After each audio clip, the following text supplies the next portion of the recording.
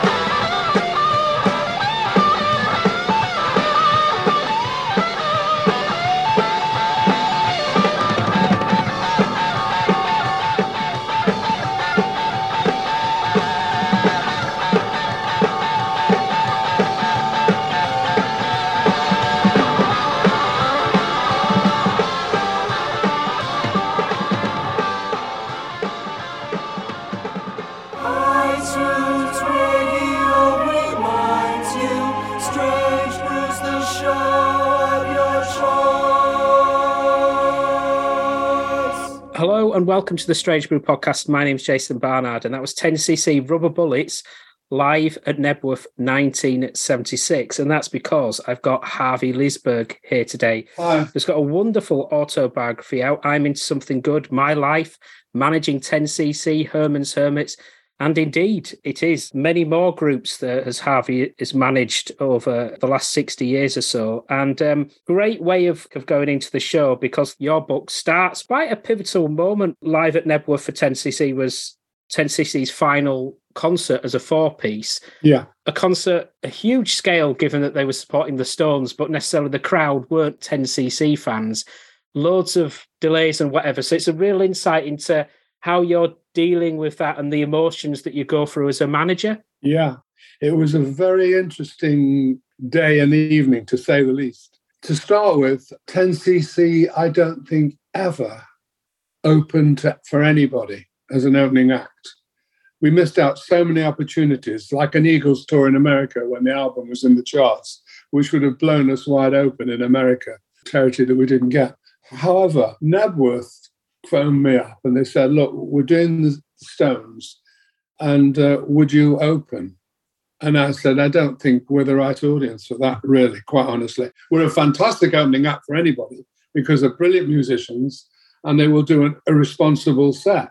But really, they were going to see Mick Jagger go on the toilet. It didn't matter. They weren't going to see, weren't going to see 10cc. So out of the audience, I reckon maybe 100%, 99% would have been the Stones, and maybe 1% went to see 10cc, who hadn't really, they were big, but they hadn't really accumulated tremendous power at that stage. Anyhow, we got there. I was in France in the morning on holiday with my wife for a month, flew into Luton Airport. The driver picked me up, because in those days we were living the life of Riley. He picked me up with a new car and we went to Nebworth. And when I got there was a kind of an atmosphere. We breezed past Jack Nicholson, Paul McCartney, and a few other unknowns. And it was 100,000 people, and it was like a beautiful summer's day. And done our equipment in or something to that effect. Now, Eric is a perfectionist. If the slightest thing is wrong, and I thought, oh, it's just Eric being Eric, they'll sort it out. But it wasn't. He was actually telling the truth. In all concerts where there's an opening act, the main act has control of the board. So ultimately, they do have control and they can do what they like. I'm not suggesting they did, but they have got the power to do it. All 10cc knew is we can't go on, we can't hear ourselves in the back, and we're doing 4-part harmonies, how are we going to do it? And so I spoke to Fred Bannister, I got him in. And now the point is that we were offered £27,000. I don't know what that is worth today, but it was the equivalent of doing a whole tour in England with no expenses, walk in, walk out. Kevin Lowell didn't want to do it anyhow, I'm pretty sure. Then the money seduced everything else. I mean, it was totally illogical not to do it in a way. So now we're stuck there and we can't go on stage. So that creates a problem. And the delay went from 5 to 6 to 7. And why can't they fix it? Why won't they fix it? And finally I said to Fred Bannister, look, I've got an idea. Why don't you just pay us the money and we won't go on? The crowd are not going to wait till 11 o'clock to see Mick Jagger. They'll be waiting for 5 hours. They won't ask for the money back because nobody's gone to see 10cc. It's so logical. And Fred Bannister wouldn't bloody do it. No, you've got to go on and do it. And I only worked out a week ago my theory of what really happened. I do think that possibly the Rolling Stones had interfered with the sound equipment, and they'd done it intentionally because I think they had a problem with Keith Richards, who had had too much to drink or something, and was sleeping it off in a house there, I think. And that makes sense because, well, maybe Fred Bannister knew all along, no, they've got to go on because the Stones aren't going to go. I don't know. It's very weird. Now, the other advantage to us was we had a very intricate lighting set, which at 5 o'clock, might as well have been in the toilet. You wouldn't have seen it. So at 9 o'clock, now all the it's getting dark and it's beautiful lighting. And these lights were really good, done by a guy called Francis Coates. Anyhow, they open up with One Night in Paris. And I just no, it's bad enough you've got to win these people over. But to start with One Night in Paris, really, this is real self-destruction. Anyhow, they struggled through. They had to reduce the set as well, which didn't bother me, but they reduced it from an hour and a half to 50 minutes or an hour. And they started with that, and they struggled and struggled and struggled. The crowd weren't rude or anything. Yeah. It's just that it didn't feel right. It wasn't right. They weren't in the right place. Anyhow, they finished at, I think Mick Jagger went on about 11:30 or 12 o'clock. Went down very well because obviously the crowd had gone to see him, but his crowd were totally out of it by now, whether it was drugs or rock or booze or whatever it was. They've been drinking and drugging for 5.5 hours waiting for him, and then they've had this distraction of One Night in Paris and a set by 10cc where they've got the buggers out windows. And that was Nebworth, and I went back to the hotel. I missed the plane back because I was going to fly back to France in the evening. Everything was done, and that was the end, and that was the last time the 4 members played together. What a way to go out. And apparently Keith Richards smashed his car on the way home. Gosh. Yeah. He had a Bentley and the driver. So he had a very good day altogether. And by then you'd had about 14 or 15 years in music management. And it's a really interesting way that you combined your talents. You were sparked off with your love of the Beatles, bit of a songwriter as well. But importantly, your background in accountancy and how you managed to talent spot Herman's Hermits almost straight away is remarkable. Well, it's either total luck or a bit of foresight. And I was conned anyhow because the group had all the family in the audience when I saw them for the first time near Davyhulme in a youth club. And so every time they finished, I saw her standing there or Johnny B. Good or whatever, they're almost rushed off the stage by all these kids. And I thought I walked into the National Lottery. Apart from the fact I love the look of Peter. Peter had a great look anyhow. It was clean cut. That was interesting as well. It wasn't the Beatles with the long hair that the mothers wouldn't want, or the Rolling Stones, who they would commit suicide if their daughter brought home. It was a clean-cut, Cliff Richard type, clean-looking Catholic blue-eyed boy, and he had a protruding tooth, which was very peculiar.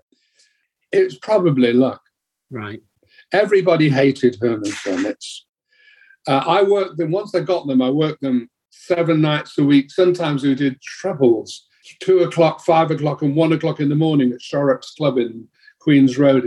We finished there, and we were rolling in money. We're pulling in. We had no mortgages, no Ferraris in the garage, no houses to pay off, no wives to pay for, no children, nothing. All we had was we worked, and we had all this money, and it was enough for young kids, and it grew. The grassroots following followed. Meanwhile, all my friends were saying, "You're joking, aren't you?" You know what I mean? And I was doing my article clerk to accountancy, so it wasn't. The thing hadn't evolved yet. My idea was to get the songs I'd written to somebody, first of all, by starting to get it to well-known artists. That totally failed. That's probably because the songs weren't good enough. Okay. And then I said, all right, well, I'll get my own band. So I got a thing with the Manchester Evening News, a talent contest thing, and that's where it was that night. And that was the first time I'd ever seen anything like that. It was a stroke of luck. It seemed so quick with I'm in something good. Herman's Hermits over here were right into the top of the charts. Yeah, what happened was in those days, so I got the band now. The next thing is to get a recording contract, because that's the most important thing in those days. If you had it was a pedigree. You had to record. Wayne Fontana's the Fontana, Hollies over the MI, this one, that, everybody had. And so the main thing was to get a recording contract. And I was at the Plaza Ballroom with one of the lunchtime dates on Herman's Hermits. And I went in the office of Terry Devine, who was the manager, and I saw a letter from EMI on the desk. It was written by somebody called Derek Everett. And I said, do you mind if I borrow that? He said, yeah, no problem. So I borrowed the letter. And I wrote to this Derek Everett, said, we've heard all about you, Master. Really, would it be possible for me to come and meet you with a view to getting a group or recording? And he said, yeah, sure, come down. So I went down there, I walked through the door. And the first thing he said to me, he said, by the way, Harvey, he said, I have nothing to do with artists in repertoire. All I do is I put records physically in dance halls for EMI. So at that stage, he subsequently became managing director of MCA Records and was a huge person in the record industry, Derek Everett. But in those days, he said, but there's a kid on the block called Mickey Most. He's just done a record called House of the Rising Sun, which I'd heard. And I thought, well, yeah, he's good. I'll go and meet him. So I went round, he arranged the meeting, went to see him. I took a little postcard of the band to show him. And I said, would you give us a recording contract? And he sort of shrugged. He said, yeah, they look quite good. Anyhow, I kept phoning the office. Nothing happened. Didn't move, nothing. So I had a brainwave. I'll send him 2 air tickets, plus a hotel in the Midland overnight, and get them to go and see Peter Noon, who was working at the Beachcomber in Bolton. So he came up. He followed that. He came up. We took him there. And I had a crummy little Triumph Herald, which was my mother's, which is a beaten-out old car, which was just pathetic. But I'd invested in one of the first record players ever to go in a car, which was a Philips record player, which used to play 45s on the suspension. So when you went over a bump, it still carried playing these 45s. Anyhow, he sees the group. He says, they're quite nice. Yeah, they're quite nice. And he goes back to the hotel with me. And outside the Midland Hotel, he said, well, I've got a track here you might like. See what you think of this. And he played I'm Into Something Good. And I just collapsed. I thought, that was the greatest thing I've ever heard. It was just a hit.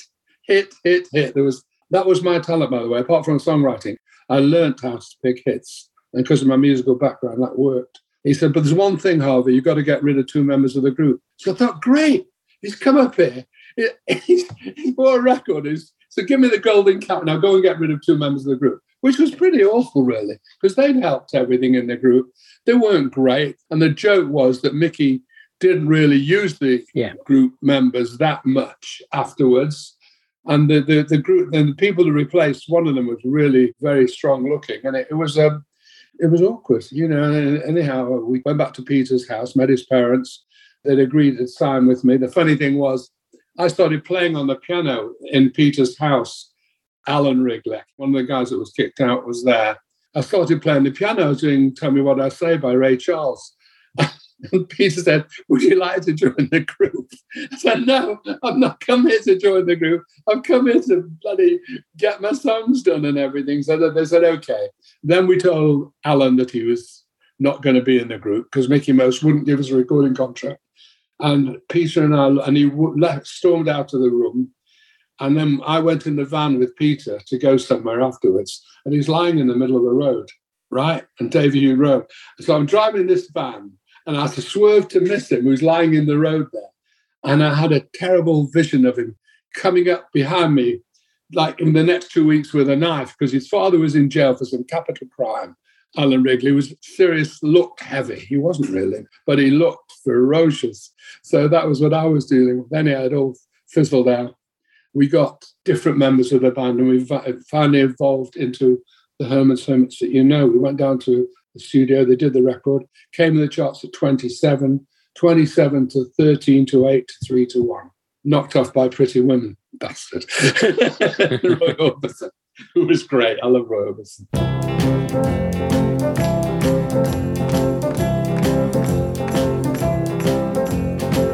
Woke up this morning feeling fine. There's something special on my mind. Last night I met a new girl in the neighborhood. Whoa, yeah. Something tells me I'm into something good. Something tells me I'm into something. She's the kind of girl who's not too shy, and I can tell I'm her kind of guy. She danced close to me like I hope she would. She danced with me like I hope she would. Something tells me I'm into something good. Something tells me I'm into something. We only danced for a minute or two, and then she stuck close to me the whole night through. Can I be the one in love? For she's everything I've been dreaming of. She's everything I've been dreaming of. I moved her home and she held my hand. I knew it couldn't be just a one night stand. So I asked to see her next week, and she told me I could. I asked to see her and she told me I could. Something tells me I'm into something good. Something tells me I'm into something. Something tells me I'm into something.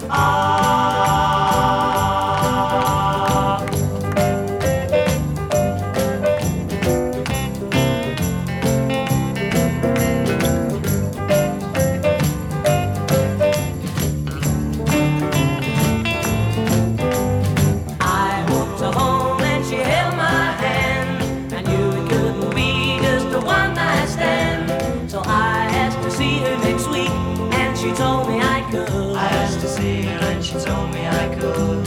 Something tells me I'm into something good. Something tells me I'm into something. Something tells me I'm into something good. Something tells me I'm into something good. Oh yeah, something tells me I'm into something good. Something good. Not only did you spot the talent of Graham Gouldman when he was in the Whirlwinds, but you also knew how to work with him in terms of getting a song, and you knew when that was a hit, like For Your Love.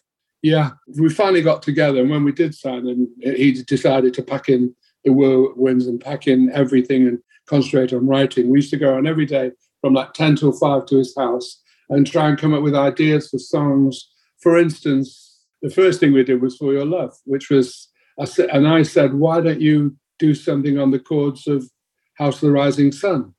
And Graham, being a genius at the guitar, surreptitiously changed the last chord, which just slightly changed it, and then came up with this song. And then we decided, well, we'll break the rhythm, we'll make it completely different. And his father was a frustrated playwright, very talented, and he helped with a lot of the lyrics. And Graham, when you say Herman's Hermits, yes, okay, that might have been luck. But I knew all along Graham was a brilliant guitarist, played in this band called the Whirlwinds, which was like the equivalent of a Jewish-Irish show band. Because played all the, originally, the bands that were Jewish bands, they revolutionized one thing, were all bands that played dance music. So at the bar mitzvahs and the weddings, you've got the old foxtrot and everything. But Whirlwinds were actually young kids that actually played the guitar. They were very young and they were very good. And Graham was outstanding. Well, I think Graham was outstanding anyhow. But was that period in 1965 where you had a load of Kennedy Street management artists? Yeah, well, once Herman started to happen, I bought all the partners out in Kennedy Street and went in full-time partnership with Danny Batesh.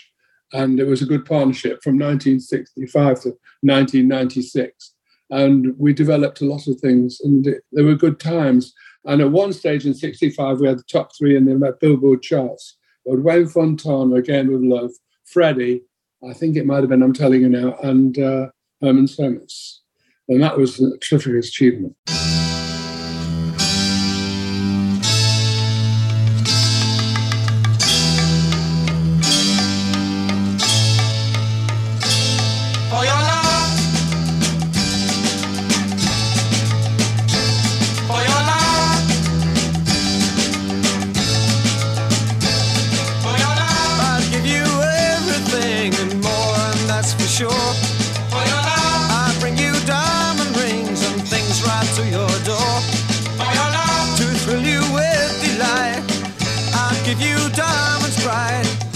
Days that will excite and make you dream of me at night.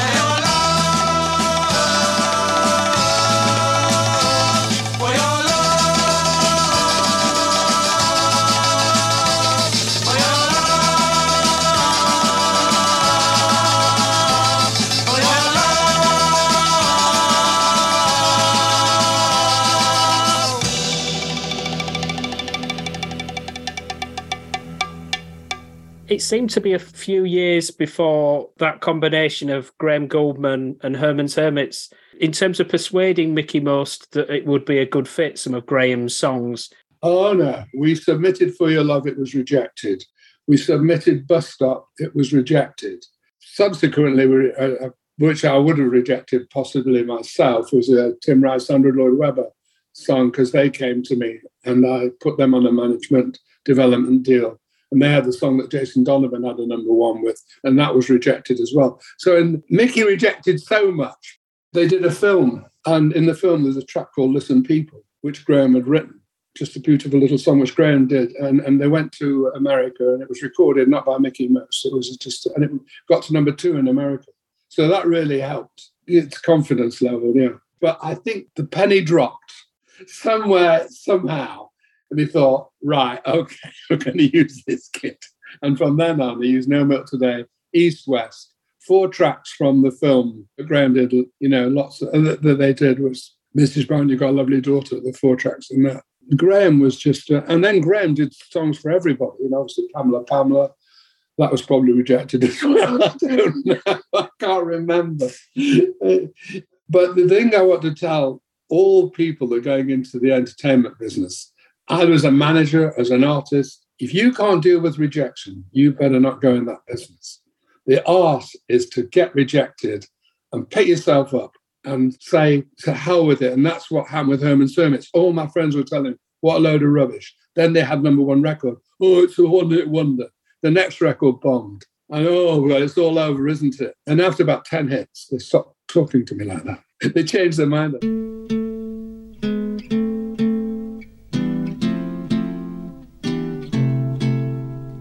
No milk today, my love has gone away.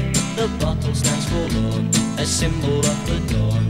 No milk today, it seems a common sight, but people passing by don't know the reason why. How could they know just what this message means? The end of my hopes, the end of all my dreams. How could they know the palace that had been behind the door where my love reigned as queen? No milk today, it wasn't always so. The company was gay, we turned night into day. But all that's left is a place dark and lonely, a terraced house in a mean street back of town. Becomes a shrine when I think of you only, just to up to down. No milk today, it wasn't always so. The company was gay, we turned night into day. As music played, the faster did we dance. We felt it both at once, the start of our romance. How could they know just what this message means? The end of my hopes, the end of all my dreams. How could they know a palace there had been behind the door where my love reigned as queen? No milk today, my love has gone away. The bottle stands forlorn, a symbol of the dawn. But all that's left is a place dark and lonely, a terraced house in a mean street back of town. Becomes a shrine when I think of you only, just to up to down. No milk today, my love has gone away. The bottle stands forlorn, a symbol of the dawn. No milk today, it seems a common sight, but people passing by don't know the reason why. How could they know just what this message means? The end of my hopes, the end of all my dreams. How could they know a palace there had been behind the door where my love reigned as queen? No milk today, it wasn't always so. The company was gay, we turned night into day. But all that's left is a place dark and lonely, a terraced house in a mean street back of town. All that's left is a place dark and lonely, a terraced house in a mean street back of town. All that's left is a place. Around 1967, you've got that incredible moment where you've got such a different range of styles. You've got The Who supporting Herman's Hermits in the States, but they got on really well, didn't they, those two groups?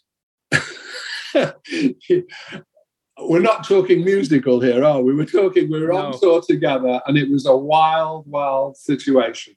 After each night, the Hermits and myself used to play cards with a game called Bragg, which was that we used to start after we finished, and we were sitting in 2:30 in the morning in the hotel room in Montgomery, Alabama, and I get a telephone call, just to give you an example, and the manager of the hotel said, "Mr. Lisberg?"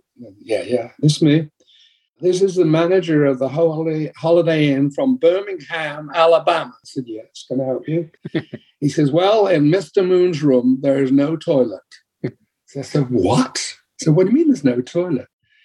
He said, "Well, the toilet's not attached to the wall anymore." Keith Moon had dropped 1 million cherry bombs down this toilet, dislodged the thing out of the wall.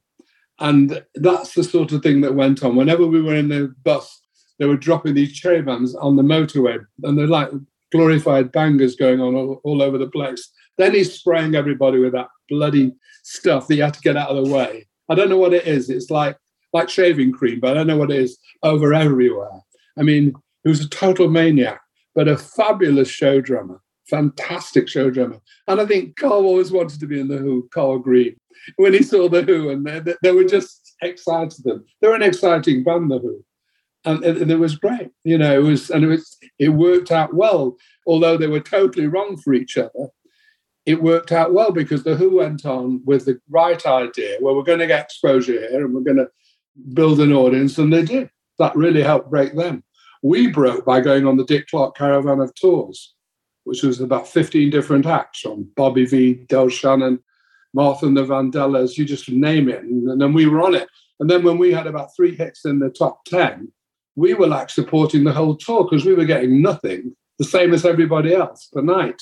So we might have been on a grander night, but so was the opening act possibly. And so we had 3 records in the top 20, and that's why we moved in there to an agent. And then we got our own things going. By 1967, what was it like working with Mickey Most into getting the band either involved in the studio or songwriting? Because this busy line from the album Blaze, which I think you wrote with some members of the group, but was there a bit of a clash there? Mickey just wasn't interested in the band's development musically. Derek Leckenby was a fine guitarist. Keith Hotwood and Carl were great musicians, and they just didn't have a chance. I mean, they could only get on B-sides and album tracks. And I think you couldn't really argue with Mickey because he had a fantastic talent of picking tracks or songs which are obscure. Silhouettes was out of the blue, a fantastic, Wonderful World, which was published by Alan Klein, who was Mickey's manager. But we don't know how they ever got to them. I always suspected, well, maybe because he couldn't ask me for a rate because I was like the manager of the band, possibly, that probably might have been a dissuading factor. Although I think Mickey Most's talent in developing artists was tremendous. Hot Chocolate were tremendous from nowhere, and they're great songwriters. Mickey had a good ear. He had a good ego as well, but that's okay. And he didn't encourage the Hermits. That's my only regret. Because I think if with a minimum of encouragement, they'd have at least been able to develop their own musical potential without having the threats. Because Mickey, the band always thought, we always favour Peter. But Peter was the focal point. And that's what the press wanted to discuss. They weren't interested in the guitarist. They were interested in the lead image. But the band, and so this was weighed on by Mickey Most as well, because he could get to Peter and say, this is a great song, that's not a great song, And it was the same with Wayne Fontana and the Mindbenders, Freddie and the Dreamers. Every act I was involved with, I think there was tremendous resentment from the members of the band with the leader who was the focal point, which is a shame, but, In other cases, though, they were allowed to do their own music, where in this case, they were kind of restricted, badly.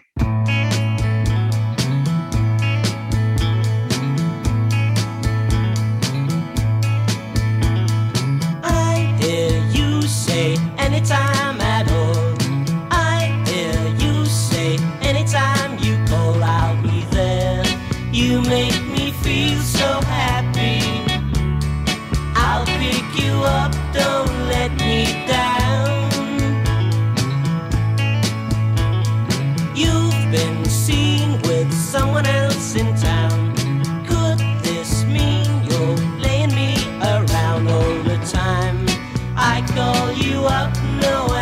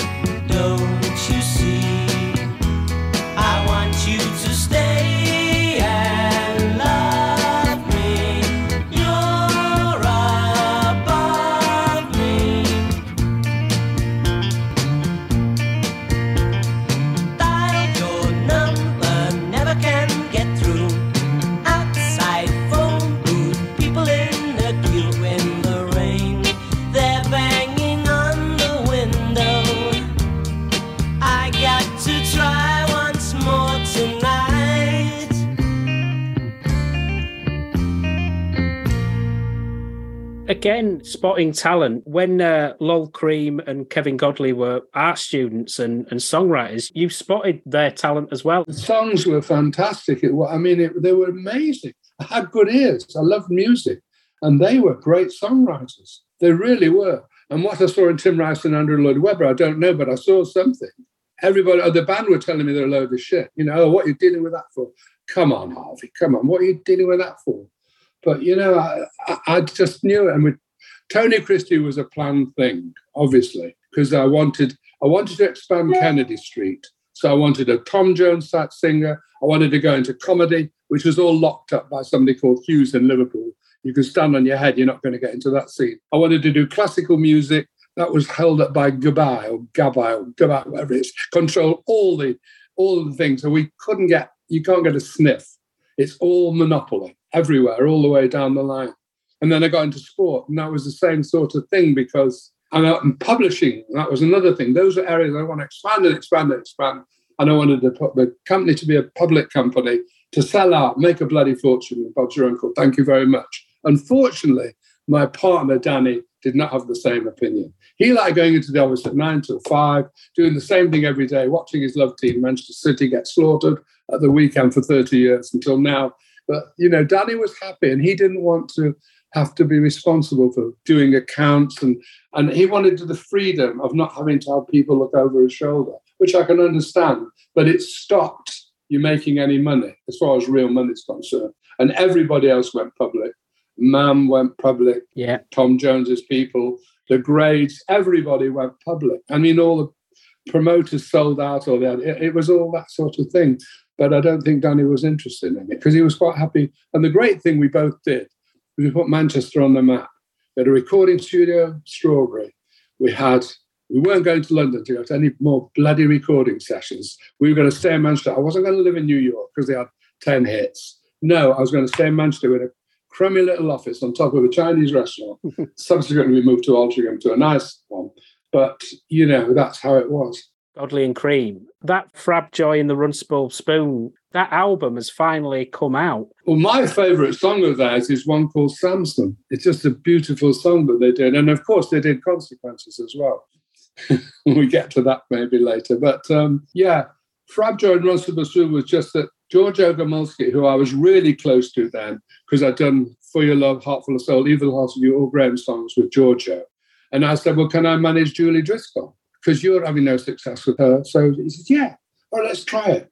So I got hold of Julie Driscoll, who never worked one day in 3 years. The price kept going up and up. And the final coup de grace, we got a phone call from New York saying that Revlon would like to do an advert with Julie Driscoll. We will pay $250,000, send you 2 first-class tickets over. We'll need her for 3 hours. Julie didn't believe in advertising makeup at that stage, having used it originally. So when that fell through, that was the end of my dealings with Julie Driscoll. God bless her. She's a wonderful singer, great artist. I think I saw her perform once in the 3 years. Gosh. It's amazing. And she's so talented. What about the setup of Strawberry Studios then? That was through Kennedy Street. Rick Dixon, who worked for Kennedy Street, was a co-managed Eric, then co-managed 10cc with me, and he looked after that side of things. They constructed the studio, and Kennedy Street put money into the studio. And it was a very big success because lots of bands in Manchester didn't want to go to London. It was beautiful. It just worked perfectly. And Eric was tremendous. Eric was a terrific engineer. He also got it all together. Graham invested in it. So it was like a cottage industry. It was a cottage industry. The range of music that was recorded there is remarkable. Astounding. Right through to the punk era as well. All the other bands that came out of it in the 80s, never mind. There was all the original stuff.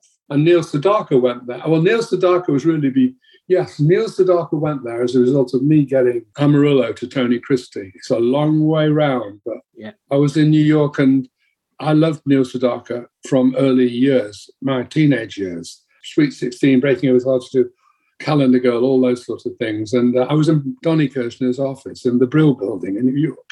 And I said, what happened to Neil Sedaka, who nobody had heard of? And Donny, he's upstairs. do you want to go and see him? And I said to my wife, Carol, yes, sure, we'll go and see him. And I've got this new singer, Tony Christie. He's like a Tom Jones type thing. I'm looking for material for him. So we'll go and we'll listen to these songs. Well, Neil played 4 very ordinary songs, and then he played Amarillo. And I thought, that's like another I'm into something good, hearing something. And I just think, I couldn't believe it. So that's amazing. And Neil Sedaka looked at Danny Kirshner, and Danny Kirshner looked and think, is this guy stupid or what? I mean, because they didn't like it. They genuinely didn't like the song. Anyhow, I get back home, my wife Carol saying, get a demo, get the demo, get the demo. And it took me at least 3 months to get Danny Kirshner to send me a demo. I got the next train down to London. I saw Mitch Murray and Peter Gallagher. They were in the studio the next day with Tony Christie. Then it wasn't a big hit, and it wasn't even a hit in America, which was a joke. But that's another story. But it became a hit again when Peter Kay did it on the video. And it was the biggest record of 2004. There you go. Neil Sedaka, the songs that he subsequently did, including like Solitaire, amazing. Correct. Well, what happened is Neil Sedaka got the success of Amarillo. Oh, there's something going on there. Let's go and sniff it out. So I said to Danny, well, why doesn't he come over and try some tracks with us? Originally, we were just going to do a few tracks. He then did the album, and it was a beautiful album. Kevin Loll and Graham and Eric were magnificent on it. Magnificent. We used to go there first of all, and Neil Sedaka does his little concert, gets on the piano, starts playing Happy Birthday, Sweet 16s, and everybody's sitting around it, and everybody's clapping, and it's like a little entertainment show for everybody. Then we get on with the work. And on Sundays, I used to take bagels and smoked salmon because he loved it. And the so-and-so credited me on the album, not as anything, but Bagels and Locks, Harvey Lisberg on the first album. And then he came to my house, and there's so many funny things happened with him. It was incredible. One final story, which is just hysterical. He came to my house in a little office. I've got 2 boys who are now 11 and 6 or something like that. They're sitting on a settee. Neil Sedaka is sitting on a settee. And I put the demo of the album, The Trolla Days Are Over, the song. And in the middle of it, Neil starts crying, and really crying, and getting a handkerchief. My kids are paralytic. Carol manages to get them outside the room before there's a confirmation. And then I'm watching it, and he finishes the song, and he's finished his cry. And he looked at me and said, did I write that? And it was a beautiful song. And it was very sad because it was the story of how he was finished writing with Howie Greenfield. It was quite... Neil Sedaka was Neil Sedaka. He's a very talented musician.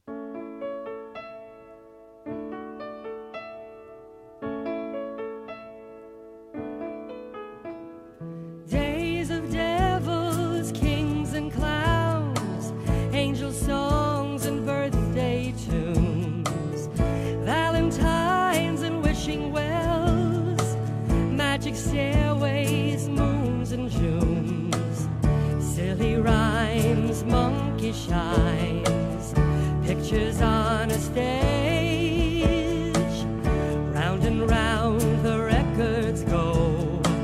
Time to turn the page. This will be our last song together. Words will only make us cry. This will be our last song together. There's no other way. We can say goodbye.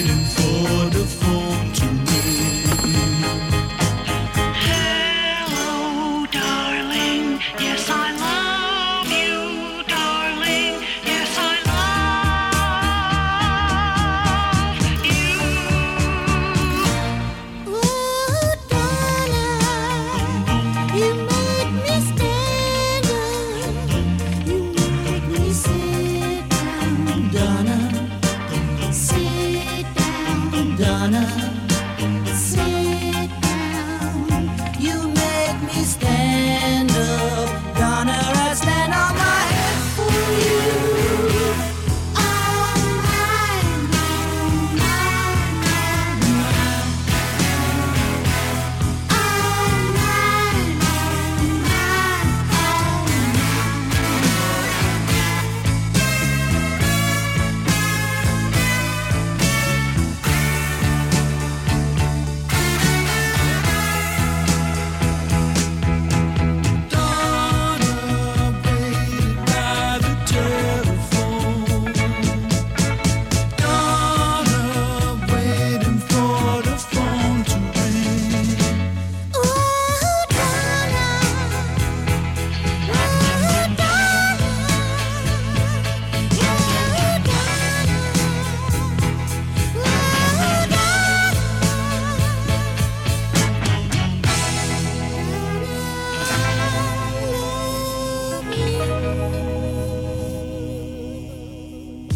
But when you did leave Jonathan King, certainly in the States, because the lack of success in the States in the first period of 10cc was not right. Yeah. My suspicion is that Jonathan King had some connection with the head of Decca. I don't know whether it was a father's friend or whether it was a family or what. He wouldn't move from London Records. Now, it's just crazy that he wouldn't want to for his own purpose. He wasn't stupid. And at the end of the day, we actually moved to a company where we knew the company wasn't that good in America either. Mercury Records was pretty awful. Just that they offered so much money that you had to weigh it up. And at the end of the day, you know, your hindsight, you never know what's right. But I don't think you can gamble with your future. If somebody offers each member of the band in those days like £200,000 or £250,000 each, guaranteed, you'd think about that before saying, I'm not going to do that. I'm going to go with somebody else because they're more arty or something. Did you get that feeling when you heard I'm Not in Love that was going to be a... Oh, my God. I had about 10 seconds of that. Oh, my God. It was astonishing. We went into the studio. They put it on. And then this is a different ballpark now. This is like, whoa, it's MacArthur Park. It's whatever it is. It's on its own. The only thing is, could you sell it? Because it was long. You know, there were little things like that. And no, I 20 seconds, I'd say. And I thought that was the greatest thing since Last Breath. Even though I love a lot of the other stuff, I liked a lot of Kevin Lowell's longer stuff. One Night in Paris, How Dare You. I mean, they were magnificent tracks. I mean, they were solid. You know what I mean? They were just works of art. But I'm Not in Love it had everything. It's a standout song for them. And when 10cc was a duo, do you think that Eric's car crash in, was it 1979, was a turning point and things weren't quite the same after that? No, because I think the turning point was when Kevin Lowell left. Right. I think there was so much tension and so much, it just created a very sour atmosphere, an atmosphere where Graham and Eric had to deliver. And it's not easy. You've lost two brilliant people. But the brilliant people were terribly uncommercial. They were commercial. So it was like a fusion in the studio, probably like a boxing match. And I think at the end, Kevin got fed up of being told, not having it produced this way. And they just wanted their freedom. They weren't interested in anything but freedom. I think that's when it really started. I don't think Eric's crash was terrible. Yeah. And I don't know whether it affected the dynamic because they'd already had the hit, The Things We Do for Love, which ironically was bigger than anything else other than I'm Not in Love in America. And it wasn't as good. You know, it was a nice song, but it didn't really compare to a lot of the earlier 10cc stuff, in my opinion. But commerciality is important.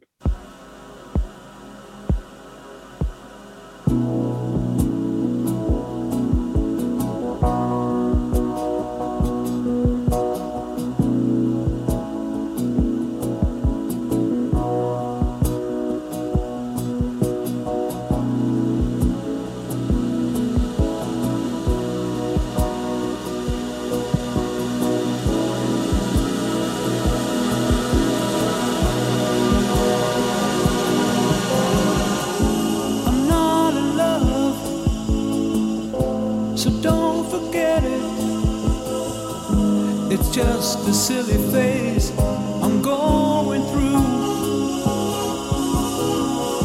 and just because I call you up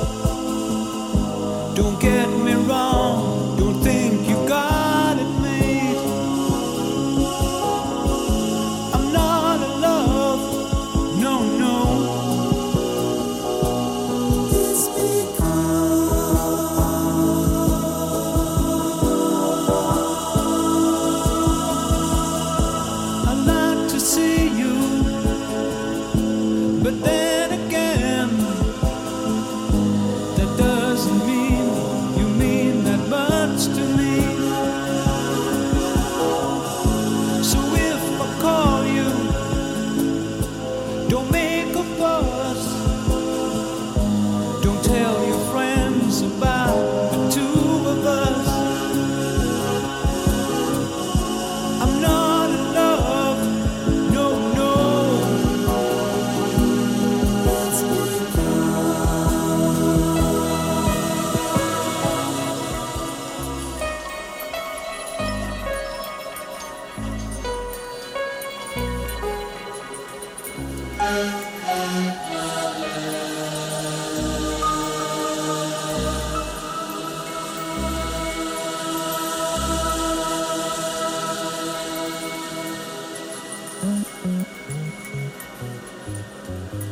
Be quiet, big boys don't cry.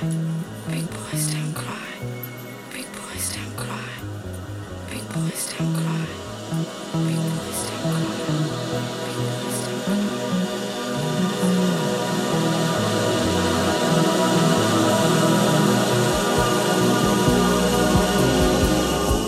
I keep your picture up on the wall.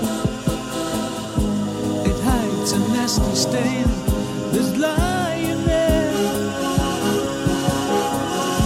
So don't you ask me to give it back. I know you know it doesn't mean that much to me. I'm not in love, no, no.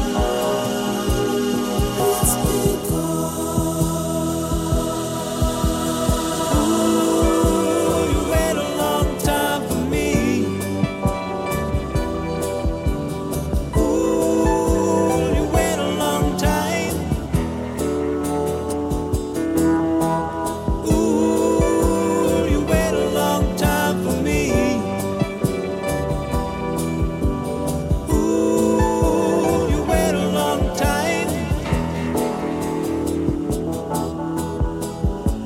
I'm not in love, so don't forget it.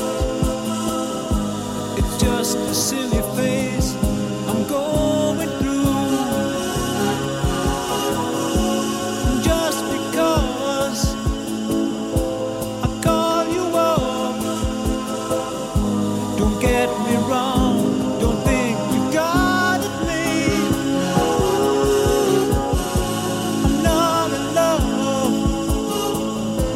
I'm not in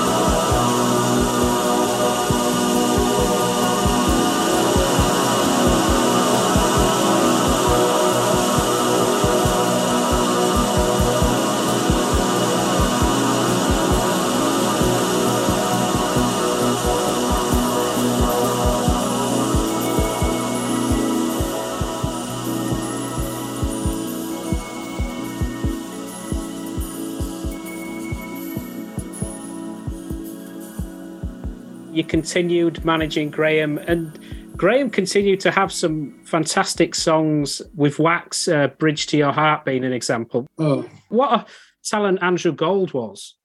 absolutely brilliant. And a lovely person and a real naughty man, a real mischief maker. We were in Hawaii with him, my wife, Carol, myself, and two of my friends. And Andrew came with his friend at the time, Debbie, and we're having a meal. And when it came to ordering the wine, I said, "Oh, Andrew likes a good glass of wine, don't you, Andrew?" And he said, "Yeah." So Mickey said, "Okay, well, Andrew, you pick a wine, take your pick, you know." And then when the bill came to the end of the meal, Mickey decides he's going to take the bill, right? And Andrew taps me on the shoulder. He says, "Harvey," he said, "Yeah, I've been a very naughty boy." I said, "What have you done?" He says, each bottle of wine we had, and we had 3 of them or something, were $250 each a bottle. So my friend gets this bill, and to his credit, he doesn't bat an eyelid, just gives the check. And I thought, "You bastard, Andrew, you've carved us up here." But as far as music was concerned, he can play every instrument. He could write the original stuff he wrote with Graham, Common Knowledge, got some beautiful tracks on it. Wax is terribly underdeveloped, which I'm working on now. I think that material is underexploited and has got a future, definitely. And I did try to buy Andrew's catalogue because he was selling it at the time. I was a great believer. Thank You for Being a Friend. It's definitely a classic. And so's Lonely Boy.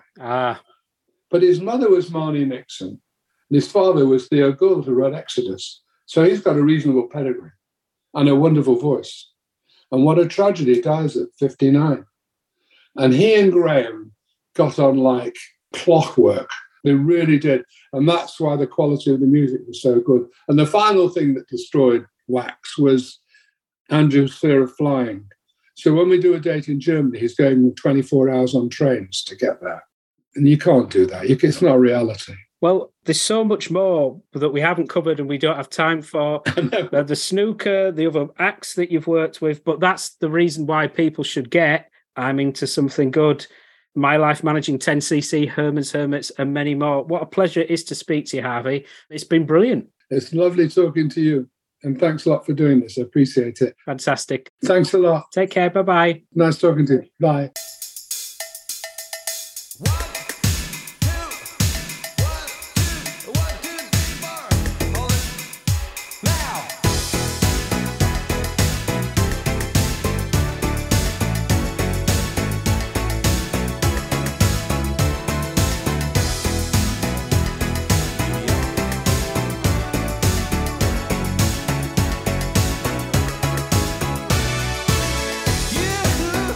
You've been